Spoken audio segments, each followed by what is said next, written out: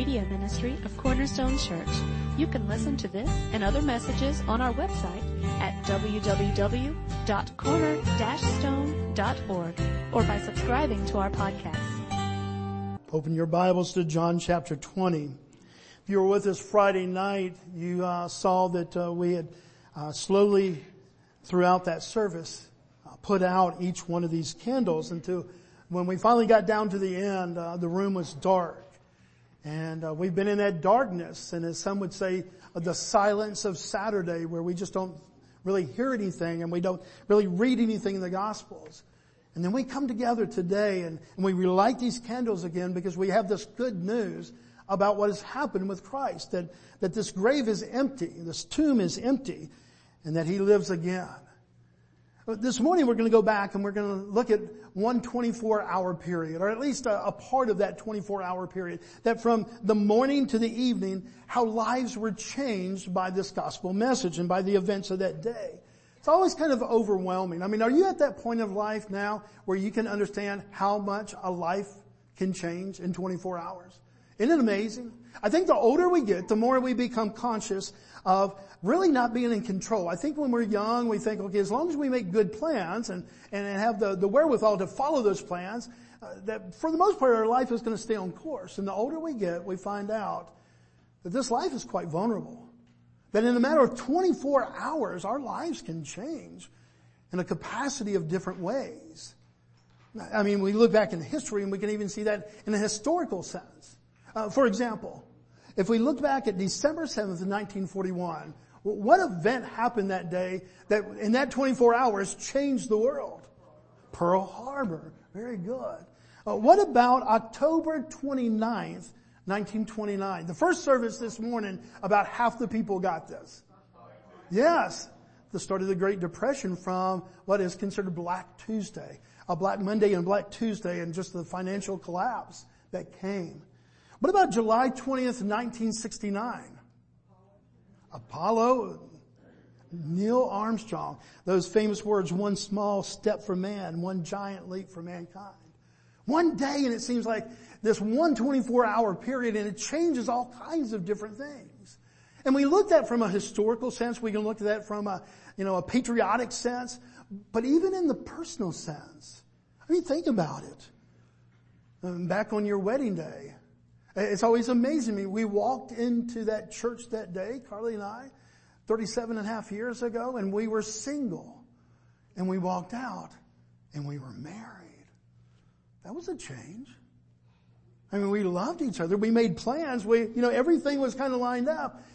But the drastic change of 24 hours. What about the birth of a baby? If God has blessed you with a baby or multiple babies, and how in one day, especially on that first one, you weren't parents and then all of a sudden you are parents. Would you say that was a change that was brought into your life over a 24-hour period? Yes. No more late night pizzas or anything like that. Now it's just late nights. Well, we begin to go through all these different things in our lives, the highs and the lows, the challenges that come with just life and its vulnerability, the highs of weddings and the highs of babies, and then the hurts that come with a parent that passes, a friend, a really close friend that passes, or other vulnerabilities that come to life. And we find out that, as we said already, life is quite vulnerable. And that at any one 24-hour period, life can change a lot. That was the case for the ones that we see this morning in John chapter 20. In a matter of days, their lives have gone through all kinds of incredible changes. If we extend that 24 hours out to a 7-day week, we find that just a week before that Christ had rode into Jerusalem. And the disciples thought that the moment had finally come that they'd been waiting for. They always envisioned much more of an earthly kingdom rather than a spiritual kingdom. Even though Jesus told them, I'm not building an earthly kingdom. I'm building a spiritual kingdom. And yet they were always waiting for an earthly kingdom. And when Christ came in on a donkey and rode in to the palm leaves and the shouts of Hosanna, those disciples, even though they had been warned and told over and over again by Christ, they said, this is the moment. And they went from that high seeing later that week the death of Christ. Not only the mock trials, not only the beatings and the persecution, but then him dying upon a cross. And then he took his body off that cross and they placed it in a borrowed tomb. And Nicodemus and Joseph, they go and they begin to bury the body, and then they, at that point, the ladies come and they want to prepare the body. In the same way, I don't know if you've ever been responsible for like some of the arrangements of somebody, a loved one, maybe a father or a mother. And you take great care that, okay, this is what Mama wanted at her funeral. Or this is what Daddy wanted this song to be sung. Or he wanted this verse to be said. Well, they had that same kind of respect and care. And they wanted to prepare the body properly. And yet there came the Sabbath. And so they were preempted and they couldn't finish and complete it. And that's about where we pick up this story. Where they've had the highs of Palm Sunday and the lows of the death of Christ, the burial of Christ. And you can only imagine that as your life can change in 24 hours, that their lives are asking all kinds of questions. But especially this one question. What now? Have you ever asked that question because of life? Because of a 24-hour period? Have you ever had one of those 24-hour periods that something happened so dramatic, so life-changing, that in the matter of hours, you were overwhelmed? Physically, emotionally, mentally. And the question, whether you verbalized it in the same way or not, what now? That's the condition that we find this group in. Followers of Christ, ones that loved Him, ones that believed in Him. And yet as we open John chapter 20, start with verse 1, we see one of those, Mary Magdalene. Now, that's the only one that John mentions here. If we go look at what we call the harmony of the Gospels, if we took Matthew, Mark, Luke, and John, and we put all those stories and all those accounts together, it's what we call the harmony of the Gospels.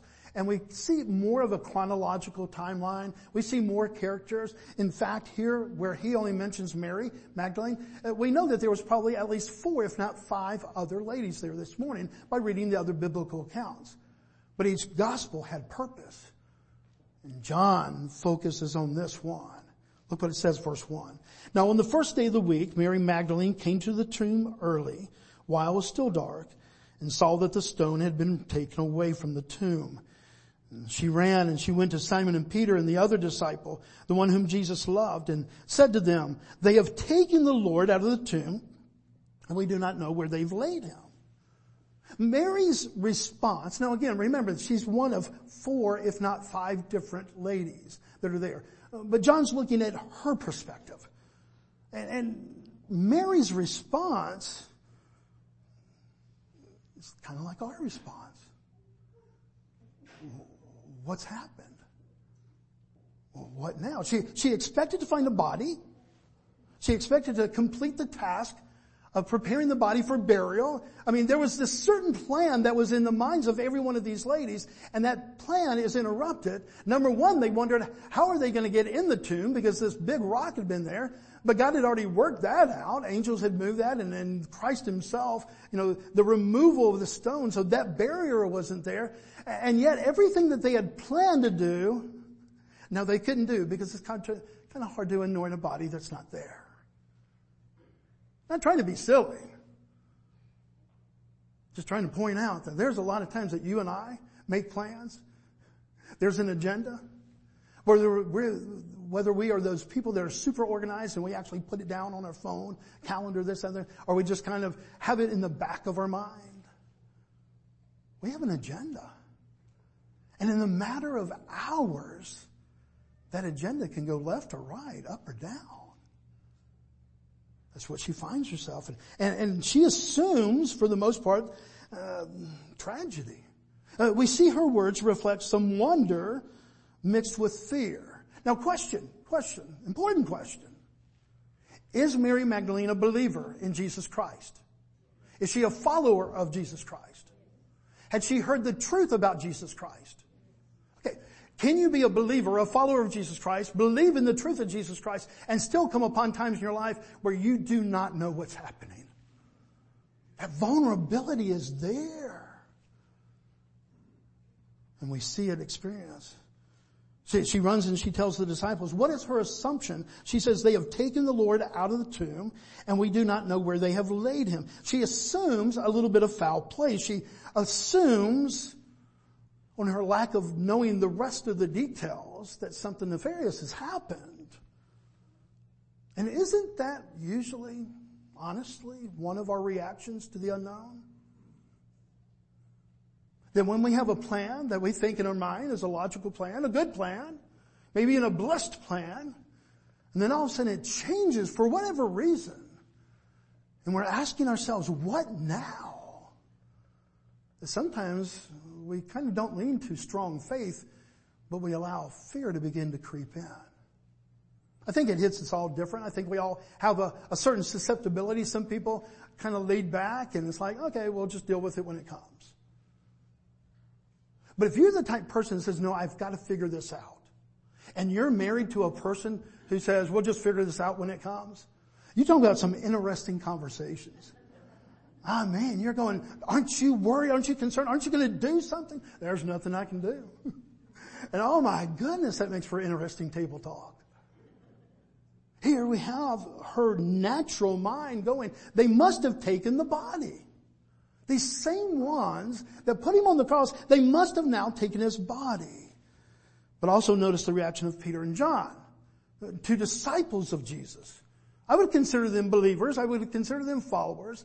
And I would consider them, even though they sometimes had thick skulls and it was hard to get the message in there, that they did believe the truth about Jesus. And yet look at their reaction, verse 3 and 4. So Peter went out with the other disciple, and that other disciple is John, and they were going toward the tomb, and both of them were running together, but the other disciple outran Peter and reached the tomb first. I told the early service, you can tell that John wrote this and that John's a man. Is there anything pertinent in verse 4 from a theological level? Does every man in here get it that if you're John and you beat Peter to the tomb and you were the fastest, that you might include that in your gospel? I mean, competition. And he won. I guarantee if Peter won, verse 4 wouldn't be there. I promise you. He would have said, and I lost the race to the tomb. But we read and they run and they're trying to connect the dots just as we have over the last 5 weeks as we looked at this path that started in Genesis. Remember? We went where does the path to the cross start? It starts in Genesis. In the fall of man, created in perfection, and yet in our rebellion we sin and we were separated from God. And do you remember 5 weeks ago we said that the first pronouncement of the gospel comes in Genesis 3:15? We don't have to wait to the New Testament. But there, just right after the fall, God already says, I have a plan. And in fact, this plan has been before the creation of man. And so as they're trying to connect these dots, as they're trying to go, how do they react? It says that they went and they reached the tomb. And they go and, we begin to see what happens here. Look at verse 5 through 7. And stooping to look in, he saw the linens, the cloth lying there, and he did not go in. Then Simon Peter came following him and went into the tomb. And he saw the linens of cloth lying there, and the face cloth, which had been on Jesus' head, not lying with the linen cloths, but folded up in a place by itself. And instead of chaos, instead of where maybe somebody came in and just ramshod the whole place, there seems to be some order there. And so they're wondering what happened. And look at verse 8 and 9. In the next verse, it's going to say that they believed something. But our question is, what did they believe? Look at verse 8 and 9. Then the other disciple, whom reached the tomb first, John, also went in, and he saw, and he believed. Question. What did he believe? You know that theologians and scholars over the years have been torn on this? Some would say that he believed that the body was gone. That he believed what Mary now said. She said there was no body there, and he believed that. Others would say, no, he believed that he's risen from the dead. We really don't get a pronouncement. We're left to wonder. I actually love that verse. And I don't have to fall down to, okay, he believed in faith, everything that Jesus said, or if he's just believing what Mary said. I don't have to have it in one camp or the other. Why? Because this is my life. This is my faith life. Believer, follower, one who puts faith and trust in the words of God. Have you had those times in your life, but you believed, but you didn't know what you believed? In other words, you couldn't really define what was happening right in front of you. You didn't have all this conclusive information to be able to say, definitely this is it. Have you ever been in a place, believer, follower of Christ, when the prayer that you can most identify with is, I believe, help my unbelief? It's my favorite prayer in all the Bible. It's the most personal prayer that I know. Because I believe. I follow Jesus Christ. And I believe in the truth. And yet the resounding prayer of my life in all actuality is, I believe, will you help my unbelief? Can you identify with that this morning? Because there's this part of us that we have this plan. Well, we think we know what the next 24 hours it holds, and when it doesn't, all of a sudden we find ourselves in the midst of these three believers, followers. Was it a theological problem that divided them? No. It was a mystery. It was a wonder. No, it wasn't because Christ had not fulfilled them in with, information. He had told them all the events would happen. And yet, the Bible says right there, look at verse 9, for as yet they did not understand the scripture that he must rise from the dead. Can you be a believer, a follower, believe many of the truths of Christ, and still not have it all figured out? How many of you would identify with that camp of believers? Is God angry at us? When we pray that prayer, I believe, help my unbelief, is that a prayer that God honors and is glad to hear? Or is he angered by that? Well, you should have had it figured out. I cannot imagine a father of a toddler who comes to a father or a mother and they pronounce what they believe or what's real there, but they say, but I don't believe this. I don't understand this. I just can't imagine a mother or a father looking down to this young child and say, well, you should have it all figured out. Dad, I'm 3. Do you think our Heavenly Father says, okay, you should have it all figured out? Or do you think he glories in the prayer, I believe, will you help my unbelief? I mean, daddies, mommies, what would you do if your toddler comes out? This part I get, but I don't get this. Will you help me, mommy? Will you help me, daddy? What joy it brings to our hearts is that there's a thirst for understanding, but there's just a lack of understanding. I believe that's the situation that they're in. Verse 8, he saw and he believed. What did he believe? I don't know that we're going to be able to figure that out, but I don't think it really matters what camp we would want to settle that in. All we know is that there's wonderment there. Verse 11. But Mary stood weeping outside the tomb, and as she wept, she stooped and looked into the tomb, and she saw 2 angels in white sitting where the body of Jesus had lain, one at the head and one at the feet. Okay, you're thinking at this point, okay, God, if you show me like angels, that's going to help my lack of understanding. I mean, do you think that you've seen an angel before? The Bible says that we entertain angels unaware. So I don't know that they would be in all white like this. I think these were obviously, oh, this is an angel. I don't think there was, is that Fred? Is that Sally? Or is that an angel? I think when she saw these 2, because of the description there, 2 angels, I think these are angels. And yet does that solve the problem? Does all of a sudden she figure it all out?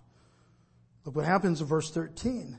And they said to her, woman, why are you weeping? Okay, we see her emotional state. She's crying here. Why? Because she can't find the body of Christ. And that's who she was looking for. Her plan went aside. And she said to them, they have taken away my Lord, and I do not know where they have laid him. Again, a kind of a nefarious leaning there. She assumes that there's been something gone wrong, that somebody else instigated, maybe the Roman government. Verse 14. Having said this, she turned around and she saw Jesus standing, but she did not know that it was Jesus. Scholars say maybe because she was crying, maybe because it was still early in the morning, maybe there was a mist, maybe just in all of her confusion, something's right in front of you, but you don't see it because you're just overwhelmed. Verse 15. Maybe one of the most beautiful verses of the Easter narrative. And Jesus said to her, "Woman, why are you weeping?" Do you notice the same question that the angels had asked? Whom are you seeking? Supposing him to be the gardener, she said, "Sir, if you have carried him away, tell me where you've laid him, and I will take him away." We see that, and then all of a sudden, we skip down to verse 16, and we see the beauty that Christ himself, does he know the answer to the questions that he just asked her? Do you think that, would there ever be an occasion in your life that Christ may ask you, "Why are you weeping?" And yet he already knows the answer. Why would Christ ever ask us a question that he already knows the answer? Again, let's go all the way back to Genesis 3. Adam, Eve, where are you? Well, we're over here. Why are you hiding? Do you think he knows why they're hiding? Yes, we looked at that 5 weeks ago. But they needed to identify their need. And in compassion and grace, not out of judgment, not out of a harshness, out of a compassion. There may be times that Christ would ask you and I, "Bobby, why are you weeping?" Because I don't know Jesus. I don't know what tomorrow or next week or next month, and I'm trying to get a plan, and I want my life to kind of follow this plan, and I just don't know. So what answer does he give her, this woman who doesn't know, and she's weeping? Who are you seeking? Verse 16. And Jesus said to her, "Mary." And she turned and said to him in Aramaic, "Rabboni," which means teacher. The minute she hears his name from his lips, she identifies the person of Christ. It's hard for me to read that without thinking back on the passage that talks about that he knows his sheep and they know his voice. Folks, that's why this isn't a religion, but it's a relationship. I know that sounds like a bumper sticker kind of theology that I don't like, but this is not about following form. This is about that we know Jesus and he knows us. And there may be times in your life and my life that we're asking, "What now?" Because our plans went us to the side and got turned upside down. All of a sudden there was a dead end where we thought there was going to be another 20 years. And he might ask us, "Why are you weeping?" Is that a question of judgment? Why are you weeping? Or of compassion? Jesus said to her, "Do not cling to me, for I have not yet ascended to the Father. But go to my brothers and say to them, I am ascending to the Father and your Father, and my God and your God." She doesn't know where to take the next step. And he tells her where to take the next step. Does he fill in the whole plan for the rest of her life? No. Hey, but go do this. In our moments of asking what now, in the moments of our either physical or emotional or mental weeping, and we don't know what the future holds, Christ in his mercy and his grace and his compassion and his love, he may not give you the plan for the rest of your life, but I promise you, he does not leave us seeking in wonderment. He at least, here's the next step. Just go do this. Just act on what you already know to be true of me. Verse 18, Mary Magdalene went and announced to the disciples, "I've seen the Lord," and that he had said these things to her. Jesus himself affirms the reality of the truth. Dear people, on this Easter Sunday morning of 2023, we're going to have times in our lives when we wonder, and the fear and the unknown put us in a position where perhaps the best prayer that we could ever pray is, I believe, will you help my unbelief? And it will be an honest prayer, and it will be a good prayer. It's one that's honoring to the glory of God. And I truly believe that in that moment that we will receive what we need for that moment. Maybe not even for the next 5 moments, not maybe for the next 4 hours or 72 hours. But He meets our needs. And He does that, and He says, you go tell the disciples. And Mary responds in obedience and runs to tell the disciples. But her news is doubted according to Mark's gospel. Again, if you look at the harmony of the gospels, she goes back and she tells truth, and they're going, we don't believe you. Maybe you were just seeing things. And then look what happens as we go down to verse 19. What's the first phrase of verse 19? On the evening of that day. It's been a long day. We started in the tomb, in the garden area.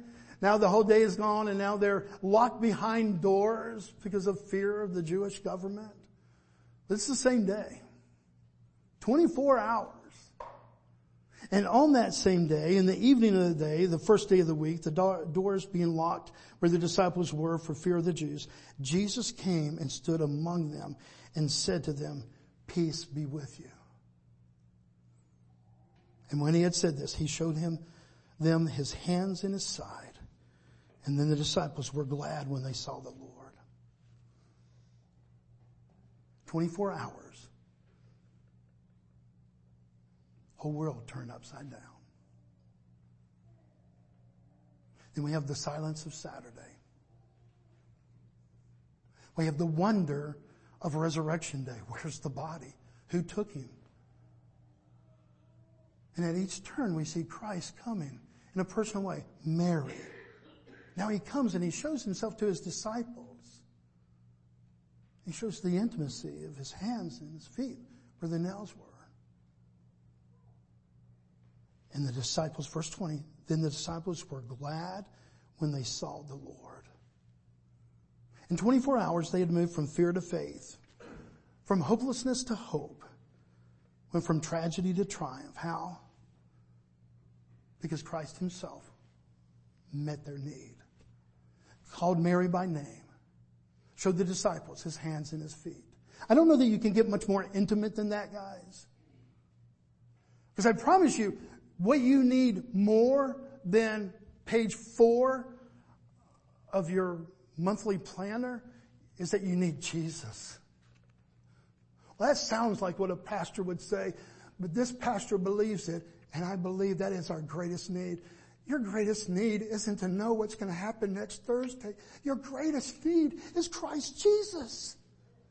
And in the intimacy of that relationship, all of a sudden, He will really fill in next Thursday, or you're going to be so focused on Him and the sufficiency of Christ that it's not really going to matter what happens next Thursday because you know Christ. I hope what you get out of this, guys, is 2 things. Number 1, that life can change in 24 hours. And if you're here this morning and you're not a believer in Christ, you've thought about it, you kind of look at it, maybe you even see it as a fairy tale, and you just kind of go along with the family because they're all these religious folks. In 24 hours, life can change. I mean, in a second, life can change. And to talk theologically for a second, you can go from death to life in a matter of seconds of placing belief in this one, Jesus Christ. But if you're here this morning, you're a believer. And you would say, yes, I'm a believer and I'm a follower and I believe these things about Jesus. Here's what I would hope that you and I would gather from this morning. That when those moments come, and they will come, and even into the life of a believer, where you're left going, what now? That there's a ready answer. And the ready answer isn't a plan. It's a man. Jesus Christ. And I pray that God reveals that to you this morning, that it's not just us playing word games, but that it truly is, that you know that it really doesn't matter what tomorrow holds, because you have this faith that you serve a sovereign God who knows you by name. And in the midst of your need, calls out, Mary, Bobby. That's this God.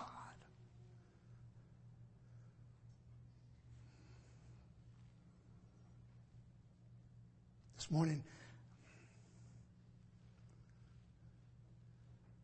can we be honest and say that we like plans and working plans? I mean, can you say that honestly about yourself? I know that there's a laid-back version for some people.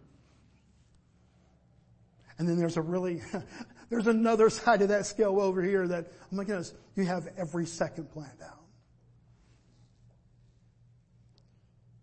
But would you agree this morning that there's a part of your humanity that we all share, that we don't like surprises, and we kind of like to control the ship?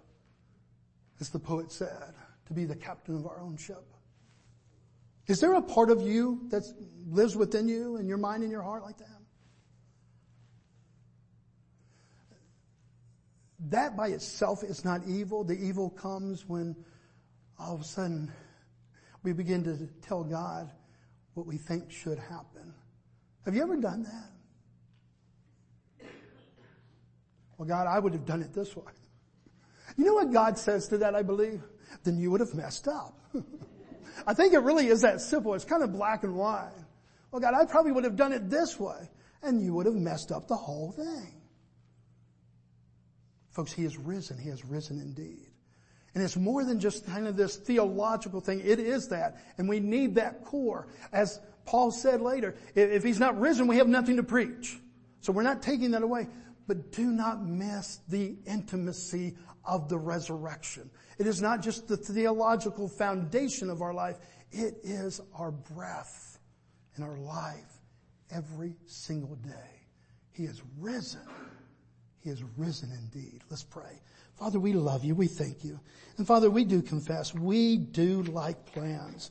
And we like making plans, and we like when plans go together. And so, Father, we can identify with Mary, expecting to find a body and finding an empty tomb.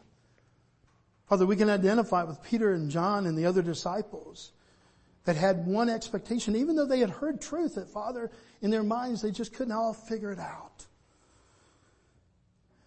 And so, Father, thank you that you have put other examples of believers, followers, in your word to show us that our greatest need, Father, is one that we share with the rest of humanity. And Father, that our need to have a Savior, that you've supplied that through Jesus Christ. But this need to know, this need to have it all figured out, Father, will you teach us that in our sanctification, Father, that day by day by day, that you truly would teach us to trust you in more and more. That it's not just a hope, it's a living hope. This hope has a name, and His name is Jesus. And help us to grasp that, understand that, and rely upon that this day, Father. We love you, Father. And we proclaim today that He is risen. He is risen indeed. To give us victory over sin, death, and the grave. And even to give us victory over the questions of what now? We pray this in His name, Christ. Amen.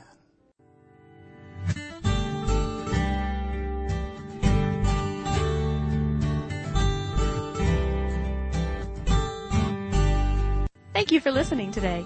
We hope this message was a blessing to you. To learn more about our church or our media ministry, you can visit us online at www.corner-stone.org or find us on Facebook.